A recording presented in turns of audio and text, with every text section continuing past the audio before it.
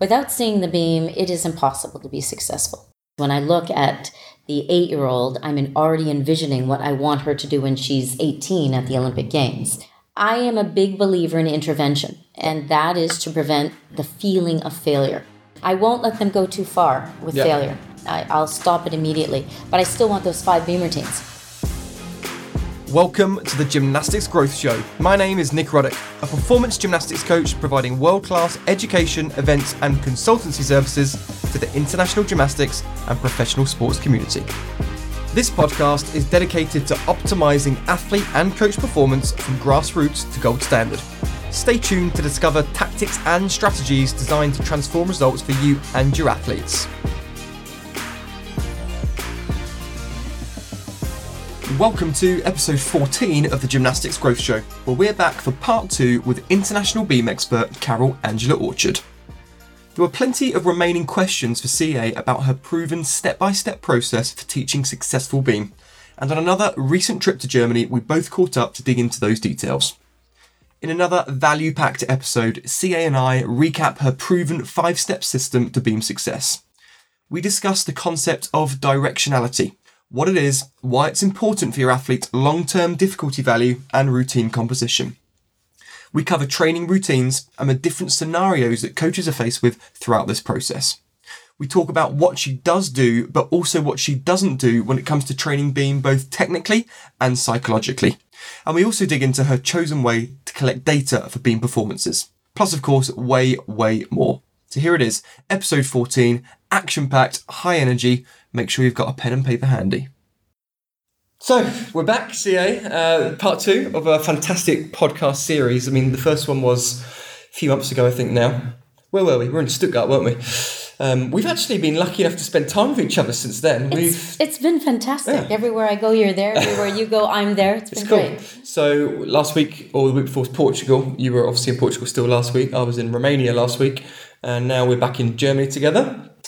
I had to make sure that we were in Germany for a minute. We are in Germany right now. It's been a long day. It's been a long day, so we won't keep it too long, but we said we were going to do a part 2.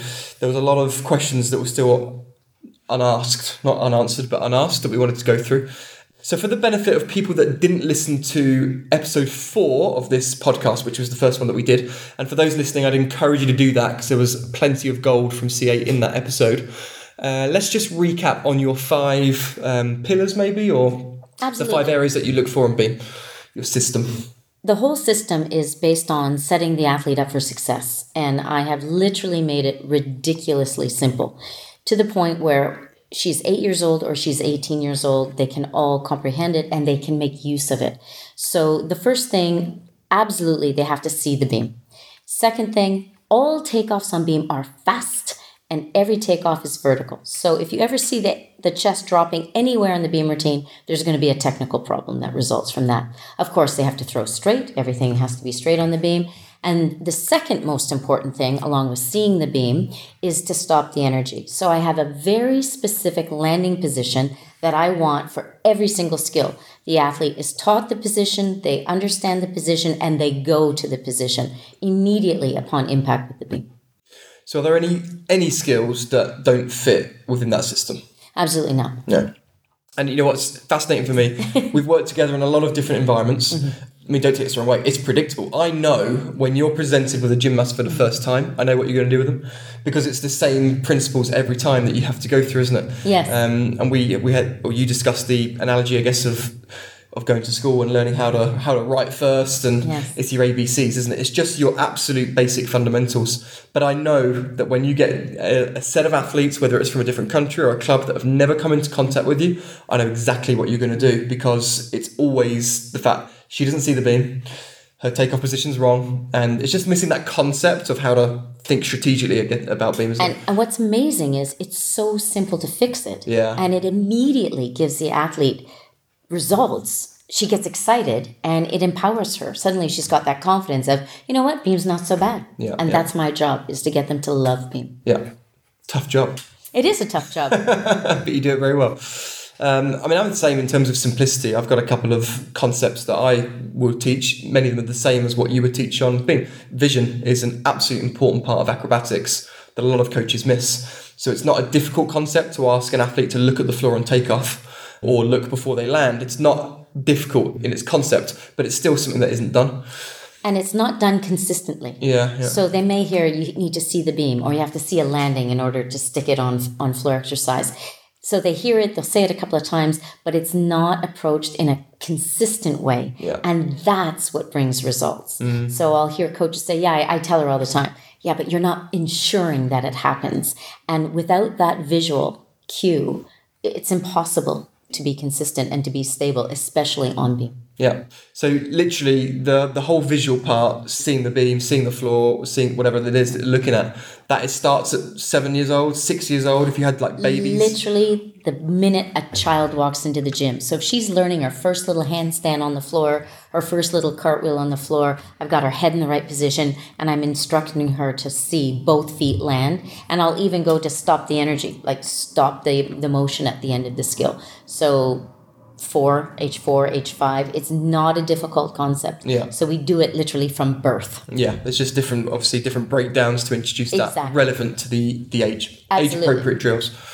Yeah, it's interesting. And I guess once that's embedded with if you're going down as young as a 5-6-year-old, by the time they get to 9-10, they should well and truly understand those concepts. And then you spend time teaching skills. Exactly. And not what I call remedial coaching, which is time spent fixing things. And obviously, you'll know as well as I do that a lot of coaching time is spent, unfortunately, fixing mistakes because things weren't taught right in the first place. And it's so frustrating for the gymnast. Yeah. And it's so easy to do it right the first time. You know, the little tiny one, she can go up to handstand against a block and you put little feet on the ground and she looks at those feet and she puts her feet on those feet. Yeah. I mean, from age 4 or 5, let alone right up to a senior who's doing aerial cartwheel layout. It's just such a simple concept that gives amazing results. And what's the consequence of not being able to do that? So seeing the beam, for example, first, what's the consequence of not seeing the beam? For me, they're never going to be as good as they could be, as their potential. But more importantly, they're fearful. And beam is instant failure. You fall off the beam, everyone in the building knows you fell off the beam and that's failure. And that's what I'm trying to avoid. It's the worst feeling. So without seeing the beam, it is impossible to be successful.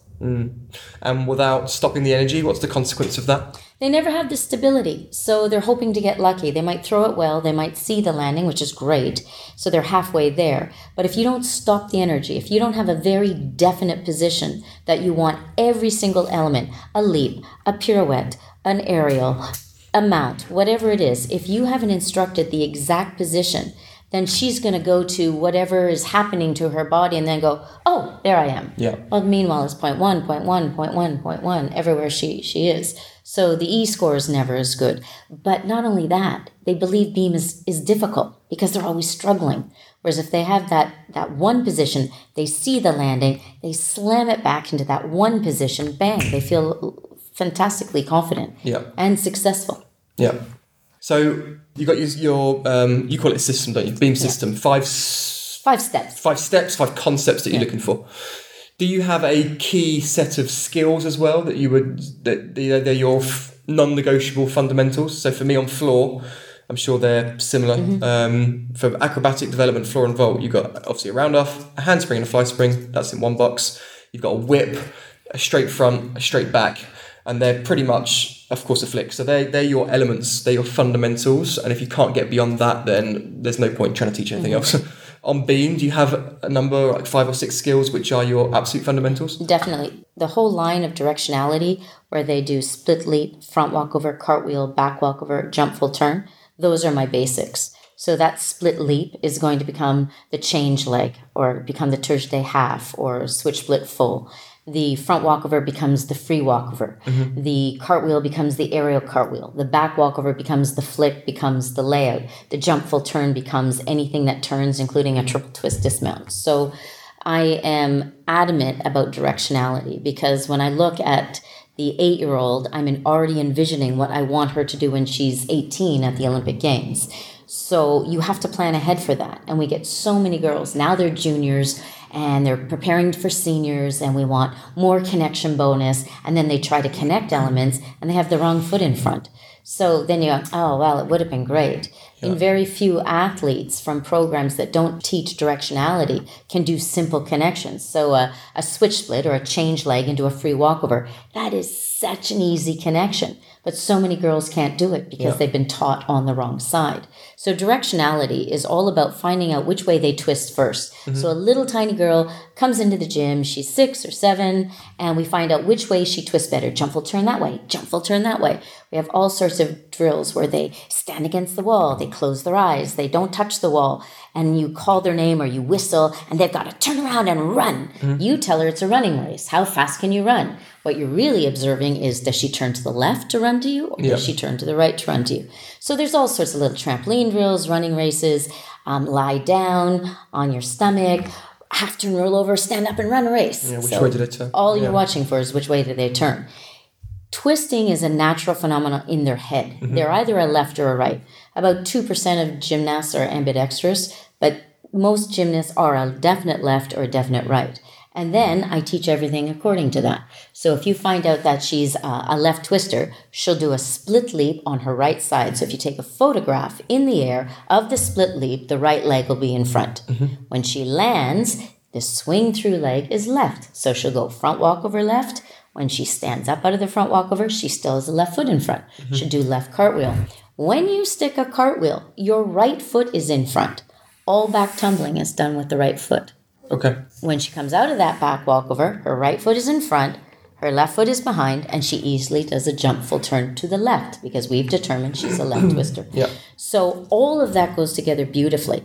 It's not impossible to do free cartwheel layout without directionality, but it's just so much harder. She has to land her free cartwheel, and then she has to spring up in the air, switch her feet in the air as she's flying into her layout. And that's a tough ask. That's a difficult concept. Not impossible. Yeah, sure. But my whole system on beam is based on making it as simple as possible. And I tell every single person I work with, this is not the only way. But I guarantee you it's the easiest way. And quite frankly, the sport is tough enough. Why do we need to make it any harder? And especially beam. It's such a psychological event. And visually, failure is so clearly obvious that I don't want them to experience that. So my whole system is based on making it as simple as possible. Okay, so let's say that someone's doing the tests. They got an 8-year-old kid. She does a jump full turn. She goes to the left. You go over to the wall. You do your wall race. She goes to the right. She lies on her stomach. She goes back to the left when she stands back up again. And I'm sure this happens. It does happen. What would you do? So if she's a young one, I'll keep testing her every week, and I'll teach her both sides cartwheel. So I won't determine which side she is until I'm absolutely sure. Most kids you can find out on day one. It's clearly obvious. But there are a lot of kids that are a little bit ambidextrous. So I will take longer. We'll test her next week. Hey, you know what? We're going to train the left cartwheel. We're going to train the right cartwheel. Good for you. We're going to train the left split jump, the right split jump. But as soon as we find out what she is, and we'll test her every week or 2 or 3 times a week. And again, she thinks she's doing running races. You don't tell her left or right.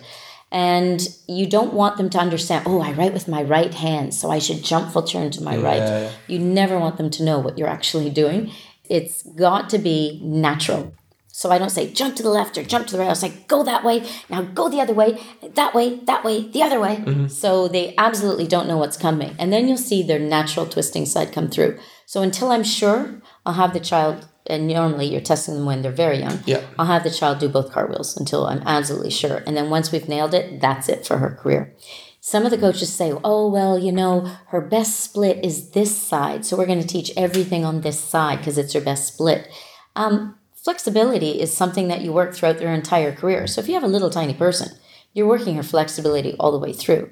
And it can change. You can be flexible on both sides, but your twisting is something that's dominant inside you. And you'll see if the kid goes the wrong way, she does a jump full turn, and it's not her dominant side, her directionality side. It's almost like there's a magnet in her head. She almost like falls over to the side every time she tries that direction. So we just want to make sure, especially on beam, but of course it relates to bars and to tumbling when they're going round off 1.5, round off flick 2.5. So it's very important that you get it right. But especially for beam, I hate wasting time. So when she's 8 years old, that split leap, front walk over cartwheel, back walk over jump full turn, That's the basics of the whole program. And then I'll know that's going to become an aerial flick layout. Okay. And she's going to be able to connect it. Switch split, free walkover, aerial cartwheel layout. I mean, anything is possible once you have directionality. Yep. So it saves me so much time later on in their career when they're ready to do connections. So there's no real downside to doing this? For me, I can't imagine doing it any other way. And it's something that's taught in the FIG Academy. So if you go through the International Gymnastics Federation coaching education program, level 1, level 2, and of course level 3 in brevet, that is the basics in the FIG Academy program. Nice. Cool. I'm glad we've covered that because that is a big thing.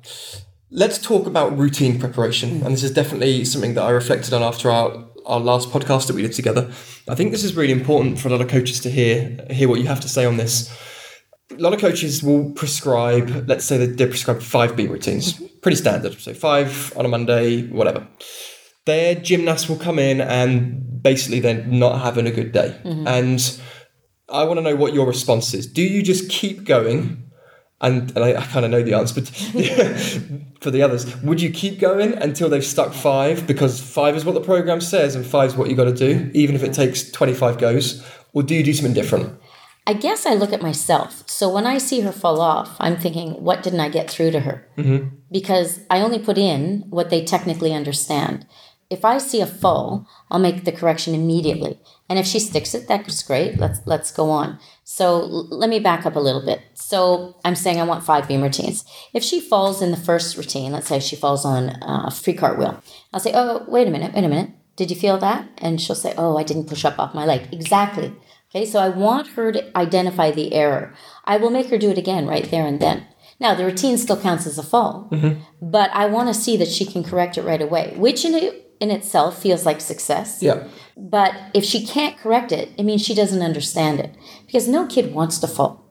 So unless she's sick or she's tired or she's injured, if she's healthy and today's a normal day, I expect her to stick. And it's a matter of, I will intervene if there's a problem. So will I say you have to stick 5 routines and then they're there 10 routines later, 20 routines later? I absolutely don't do that, because all you're doing is practice makes permanent. They get very, very good at whatever they're practicing. So if there's the constant falling, there's a problem. And I'll first look at myself. What didn't I do to get through the technical components of that skill to her? And so we'll say, okay, stop, get it on the line. Yep, that's better. Do you need one on the low beam? Is there a fear factor? She might need one on the low beam. Okay, let's put it on the high beam. Oh, there you go. Okay, let's get back to work. Let's get back to routines. So I am a big believer in intervention, and that is to prevent the feeling of failure. I don't, oh, it's okay that you fell. Don't worry about it. First of all, they hate repeating the skill, and they know I'm going to repeat the skill. So they're going to try extra hard to do it right the first time, because they know if they hit the ground, I'm going to say, do it again. Now, if it's a show, if it's a control, I don't intervene. They have to be able to go through the whole routine with me, without my cue words, without me intervening, and I have to see what they can do on their own. And we do that quite often. But if it's just do 5 routines today, or 3 for 3, or do 7 routines today, quite frankly, I don't do more than 7. It's just a number I've picked. I can see the quality in what they're doing. 5 is an excellent number if you have excellent technique.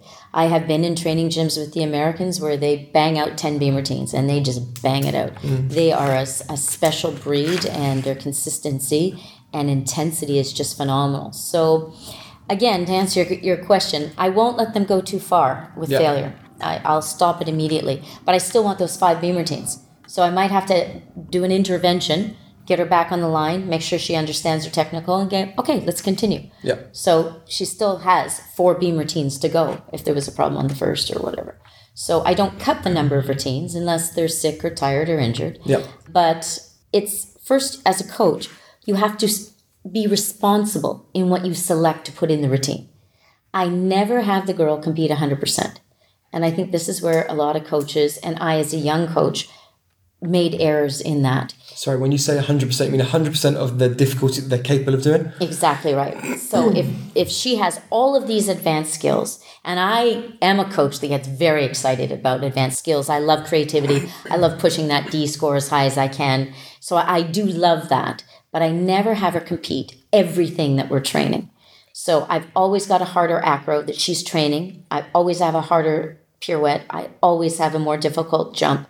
So when she performs the routine, it's like, I've got this. Yeah. This is so easy. So I can't put an exact percentage on it, but if 100% is all the difficulty that we're training, and I train advanced skills all year long, they're competing, 75%, 80%. It's difficult to put an exact number on it, but she feels the routine is significantly easier than her maxed out difficulty that she's training on a daily basis. So as we get close to competition, I don't say, we won't train those skills anymore.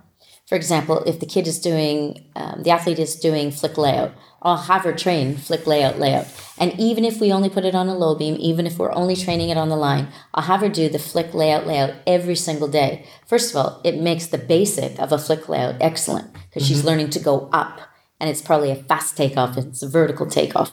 And so when she trains that to do flick one layout, I've got this. She feels really good about it. So I'm always training more difficulty than they compete. Yeah, and so that's beneficial psychologically and in terms of just their general stability. Yeah, and I need to get ready. So if you constantly keep pulling back and saying, we're in competition season now, that's your routine, that's all you're going to do, it only takes 5 minutes, an extra 5 minutes of beam training, and it's going to get you further ahead when you're ready for the next competitive season. You've already got an idea of where she's going. Yeah, and I think, again, linking back to the Americans, this is why the Americans are so stable in competitions. It's the high volume, the high reps, and lots of other contributing factors, but they do compete at 80% of what they're capable of. Yes. Even someone like Simone that's been, she's had the potential to do even greater skills, which seems absurd because it seems incredible, really. Because of what she can already compete. But she's got loads more in the locker that she's just like, I just don't need that. And I think they've made some really smart choices with her. And that's it. I don't need that. Yeah. This is enough, which is great. Just coming back, we're going to rewind a little bit. So we talked about success. You always intervene. I've seen that. It's magic. It definitely works because you're giving them a reason why they've made a mistake. There's nothing worse, I think, than you not knowing what the problem is and just trying to be lucky. I had the same conversation today with one of the girls on vault. So after they've repeated, let's say they fell off that aerial cartwheel, free cartwheel, they've repeated it. Do they then carry on with the rest of the routine? Yes. Okay, so they carry it on. It's a routine with a fall. So if they're doing recording, which I love my routine sheets, so I'll explain that in a minute. Yeah. It counts as a fall, even though she's now stuck it perfectly. But in her head, it's, I've got this now. Yes. Okay. And then so she might have 5 to stick still, so that was a routine with a fall, but she might still need to keep going. Exactly. Right. What if, I'm just throwing hypothetical situations at you here, is there ever a time where you just start again, ever? So you start the routine again? Yeah, so you fall off, right, start again. I have done that. I don't do it a lot, but I feel if there's a distraction, if there was something really weird, if there's something almost no fault of her own, if it's like, you know what, you are in a good headspace, I'm not sure what that was, let's start again. Okay. So I will give her that option, but not often. Yeah, okay, that's good. What if you've got 5 routines on the schedule and you bang out the first 3, they hit, they're beautiful, there's very little to take off. Now, I think certainly what I would react to there is think, right, I've done 3 out of 5, they're gorgeous. From a psychological perspective, she's feeling confident, she's demonstrated consistency. Maybe the 4th one, I'm going to lose all that because she might make a mistake. So I'll tell you what, let's stop there because that was great. Let's move on to something else. Is that something that you do? Are you tempted to do? Or is it really important that you just keep pushing through because you need volume? I need volume, but I need consistency. And so I have to base it on the individual competitor. So some girls, I know their level of volume has to be higher. So she will do 5. And some girls will be just doing sheer perfection. And it's not that I'm afraid, because you cannot show fear as a coach on beam. You cannot show that you think, the next one she might make a mistake. You can't do that. You have to show that you absolutely believe in their ability. And it's part of my coaching style is to get them to believe that they're great on beam. To get them, I talk about beam queens. I talk about you own this. I just constantly talk them up to believe in their ability. So if I stopped her at 3, I would have to be very careful not to say, we'll stop there because almost like, wow, you got lucky. But I'll say, you know what? That was absolutely brilliant. I am so pleased with how you're smashing that out. And your consistency and your technical and your artistry, bang, you're done. And she'll say, oh, do I need to do 2 more? No, not for me. You don't. They're perfect. Yeah. Okay. So if you're going to stop, it's got to be framed up really positively, as opposed to, okay, let's stop while we're ahead. We got lucky. But some girls just need more numbers. But it's very important. It's not seen as punishment. So very often, to get that intensity, I like intensity when they're on beam. I like a consequence, but not for punishment. So some days we'll come in and we'll say, it's 1 or 3 or 1 or 5. So you hit the first routine. It's a light day today. You're done. You show me that you understand your technical. That's all we need. And now we'll just work parts or artistry or something else. But if you can't hit that first one, it's not punishment that you're going to do 3, or it's not punishment 5, but clearly, to be successful at the competition, you need more numbers. You need to understand your technical and utilize the technical components more often. So it's 1 or 3 or 1 or 5. Believe me, they try very hard to stick that first routine. And again, if it's not, they're like, oh, no, this isn't punishment. Let's go work it on the line. This is going to help you. This is what you need. So it's very important to me that it doesn't appear to be punishment. Another hypothetical situation, because I think this is important for the coaches. If you had a gymnast that stuck 3 routines every single day, the first 3, so therefore, and they train 6 days a week, so then 18 routines, for example, is it enough? Ooh, good question. And I'm not talking about the week of a World Championships, because you would say, yes, that is enough. The week before Worlds is more than enough. But for me. And for me also. But if you were in a volume block. That's a really good question. For me, probably not. It's probably not enough. Because it's that balance between, okay, you've got the consistency, but we still need reps. Yes, you do. If that was all I was doing. If they had only done 3 routines for those 6 days, but I also I'm doing dance into a skill, dance out of a skill, and I'm saying it's got to be 5 for 5. That means if they wobble, you're at 0, you start again. Then I might say 3 routines is enough, because I'm still getting my technical under intensity in their afternoon training, for example. If we do routines, I like to try to do routines at the time of day they're going to compete. So if you know what time they're going to compete, it's evening, I do it, CA, let me do the routines in the morning, I'm fresher. Sorry, you're competing at night. This is why we're doing the routines later in the day. So then our technical components, our fixes, are done in the morning, and we isolate a particular part. Dance in, do the element, dance out.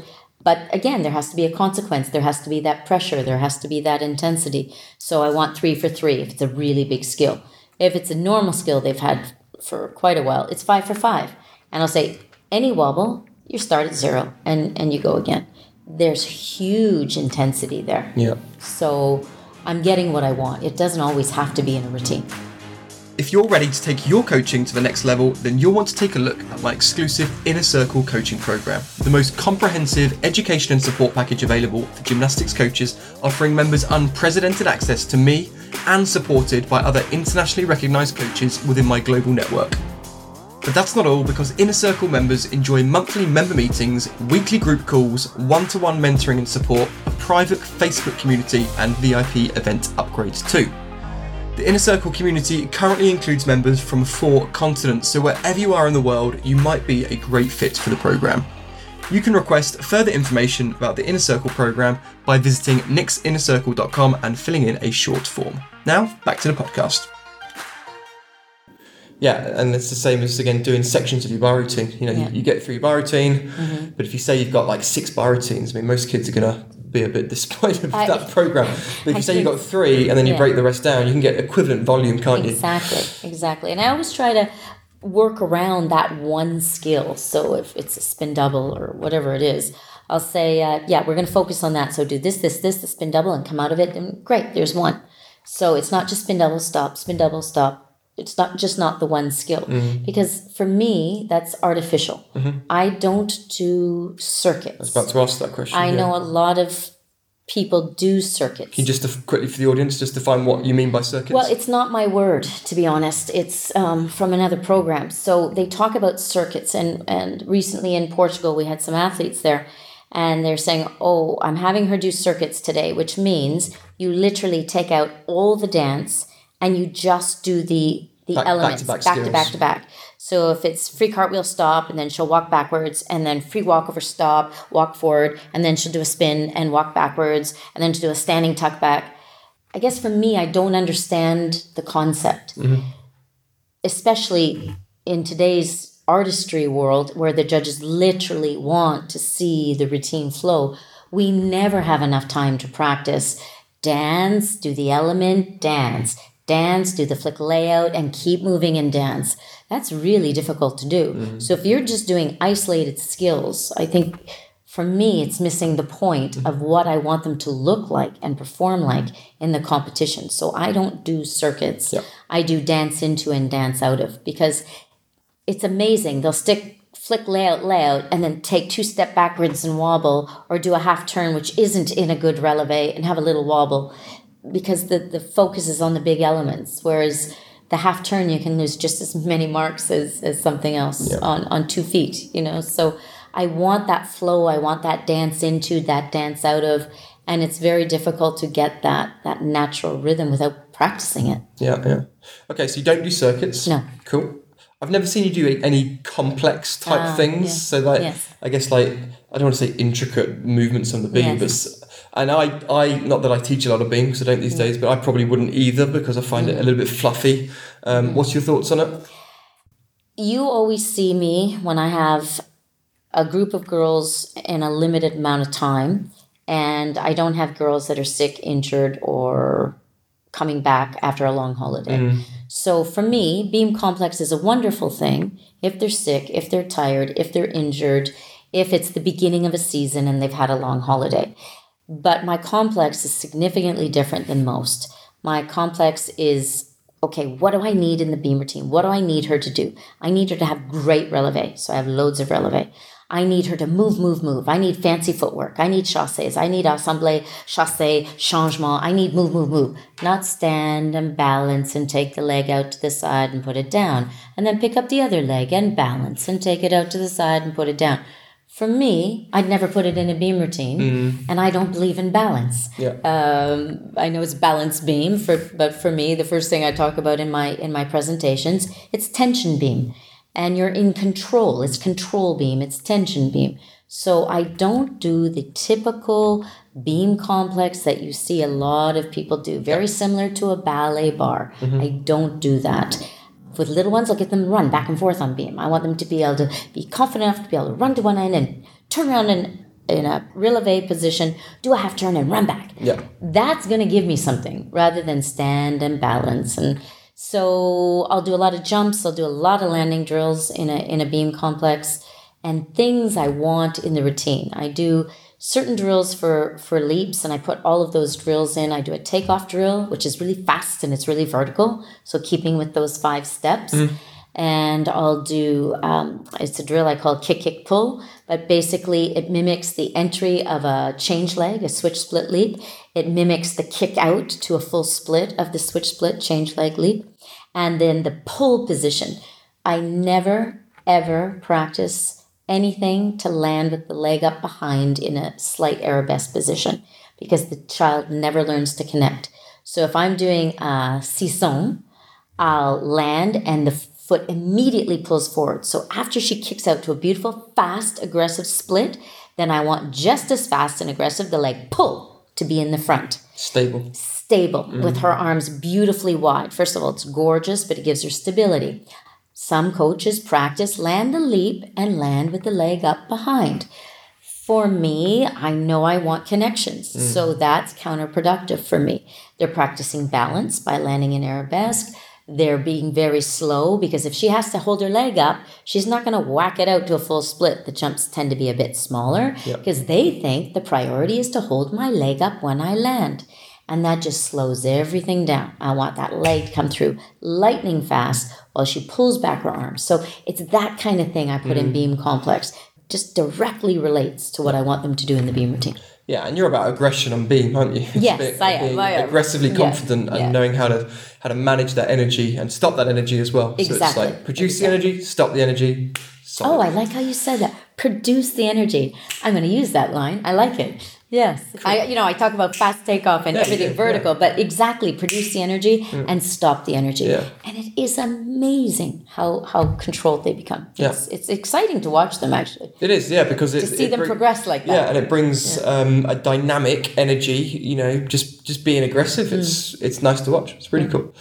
What do you want the girls to think about while they're doing a routine? Because, and I've had this question asked recently. It was actually one of my inner circle clients was referring to one of their men's gymnasts and said, look, I don't know how to get this guy to stick his routine. And I was talking about the cues that you would use, and I was suggesting that he should get the athlete to think about those simple, specific cues for each skill, because you don't want them thinking about 5 or 6 things. It might be 1 or 2 things. Is that a similar approach to you on beam? Do you want the kid, the athlete, to think what it is that you would be telling them as they're about to go into the skill? Or is it different? No, it's exactly that. Because what I'm telling them is exactly the technical that we've practiced. So with regard, let's pretend it's going to be a free cartwheel, an aerial cartwheel. The takeoff is down fast, up fast. Then she's got to kick fast to get that leg over the top. And then she has to look for both feet and then hit the finish. So when I'm coaching her, I'll say, up fast, kick. So just one word. It's like up, kick, look, pull. So when she's doing it, she's saying those words to herself. Yeah. I want their mind to be so busy on their technical, down, fast, look, pull, whatever the word is that I'm using, she starts using as well. And it keeps her mind busy. It's not, oh gosh, here comes the aerial. Oh, my mom's watching me from the stands. Oh, there's so many people in the audience. Oh gosh, I hope I rank at this meet. I hope I qualify.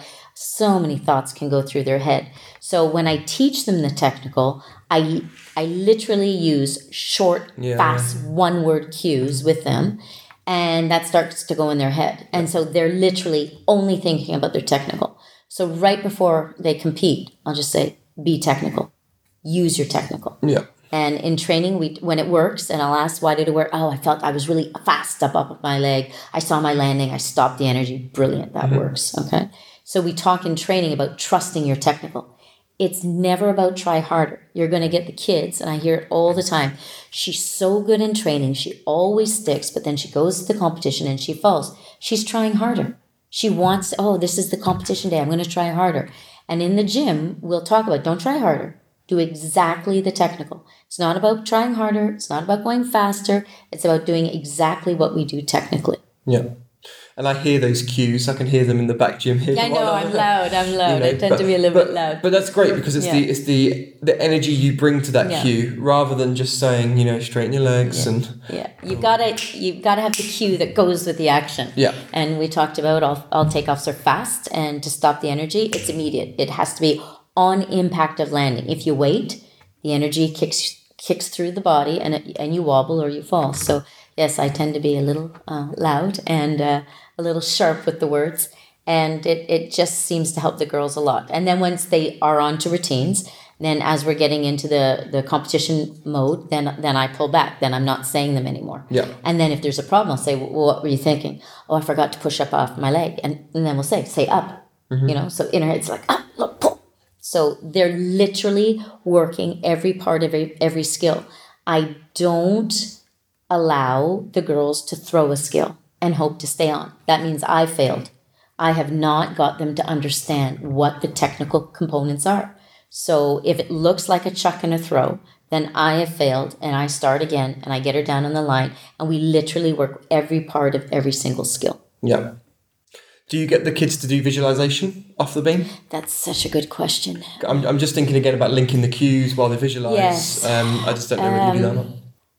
What I don't do is I don't close their eyes. All right. So I'm such a visual person, and that's the bread and butter of the program that works for me and for the athletes I have the privilege to coach. I never have them close their eyes. So I see coaches do the close your eyes, visualize the routine. Very few athletes are good at that. Yeah. What I will do is I'll have them do a dance through on beam, and when they get to the flick layout, they'll stand there, they'll do a straight jump, they'll walk backwards. Usually when girls do dance routines, they get the flick layout part, which is a backward acrobatic line, and they'll turn forward and they'll walk forward across the beam and then continue their dance. So I will have them mimic every single part. So they'll stand backwards, do a straight jump, walk backwards, see their first foot, see their second foot, do another straight jump that mimics the takeoff for the layout, see the first foot, see the second foot, and go all the way through and finish with a landing drill, handstand landing drill. So it's that type of mental and physical rehearsal that I do. I don't have the girls close their eyes. Early on, we had sports psychologists come in, and some girls, when they close their eyes, they see themselves falling. They're not in control anymore. Other girls, some psychologists say you should see it as if you're watching yourself on a television screen, and some say no, you should feel it internally and it should be personal to you. I haven't found a lot of gymnasts really good at it, and so it's not something I've depended on. So the visual for me is so crucial. The finish and stopping energy. If you don't get anything else right, if you just get those two things, you're halfway there to being quite successful on beams. So I don't do mental rehearsal to jeopardize those two components that are essential to my program. Yeah. You mentioned earlier about routine recording. And so that's something that's quite interesting to me. Yes. So in terms of monitoring performance, in an ideal world, how would you do that? I love to monitor performance, but I hate to waste time. So I make up a routine sheet book for them. So when we decide what's in the beam routine, I'll type out, this is the mount, then you do aerial cartwheel, then you do free walkover, and I do it all the way down. And beside it, I'll put the values. So they'll know if there's a 0.1 for connecting bonus, whatever the connection bonus is, or 3-element bonus. So that's there also. And then I'll have it set up so there's room for 7 routines on a page. Yeah. And for each routine, there's a column: fall, major mistake, minor mistake, stick. So all it says is F, MA for major, MI for minor, and S for stick. So when you look at the sheet, on the left-hand column, you're going to see all the skills written down in order. Right beside it is if there's any bonus for connection or 3-element line. And then you're going to have fall, major, minor, stick, and then fall, major, minor, stick for 7 routines. Yeah. So all she does, because I hate to waste time in the gym, and I don't want them sitting down, and I don't want them writing a novel. That's precious training time. So she'll just go tick, tick, tick, tick, tick. If it was a major mistake, which means she didn't connect or there's a big wobble, that's tick, major mistake. If there was just a whoop, a little tiny one, but you connected it, minor mistake. If you stuck, you tick under the S. The first column, fall, they have to color that box in big black. I want the whole box colored in. It's a psychological thing. They don't want any black boxes on their page. They want tick, tick, tick, tick. Yeah. And I can immediately look at the page, and all the ticks, ideally, are on the right side of every routine, and they're all in the stick column. And if there isn't, you say, oh, the aerial wobbled again. Oh, it wobbled again. It wobbled again. Okay, I haven't done my job with the aerial as a coach to get her to understand how to stick this aerial free cartwheel. Yeah. So it's a matter of, it's really fast. She literally, because you've done all the work, typing up all the skills and the bonus, and she just goes tick, tick, tick, tick. Oh, I fell on that one.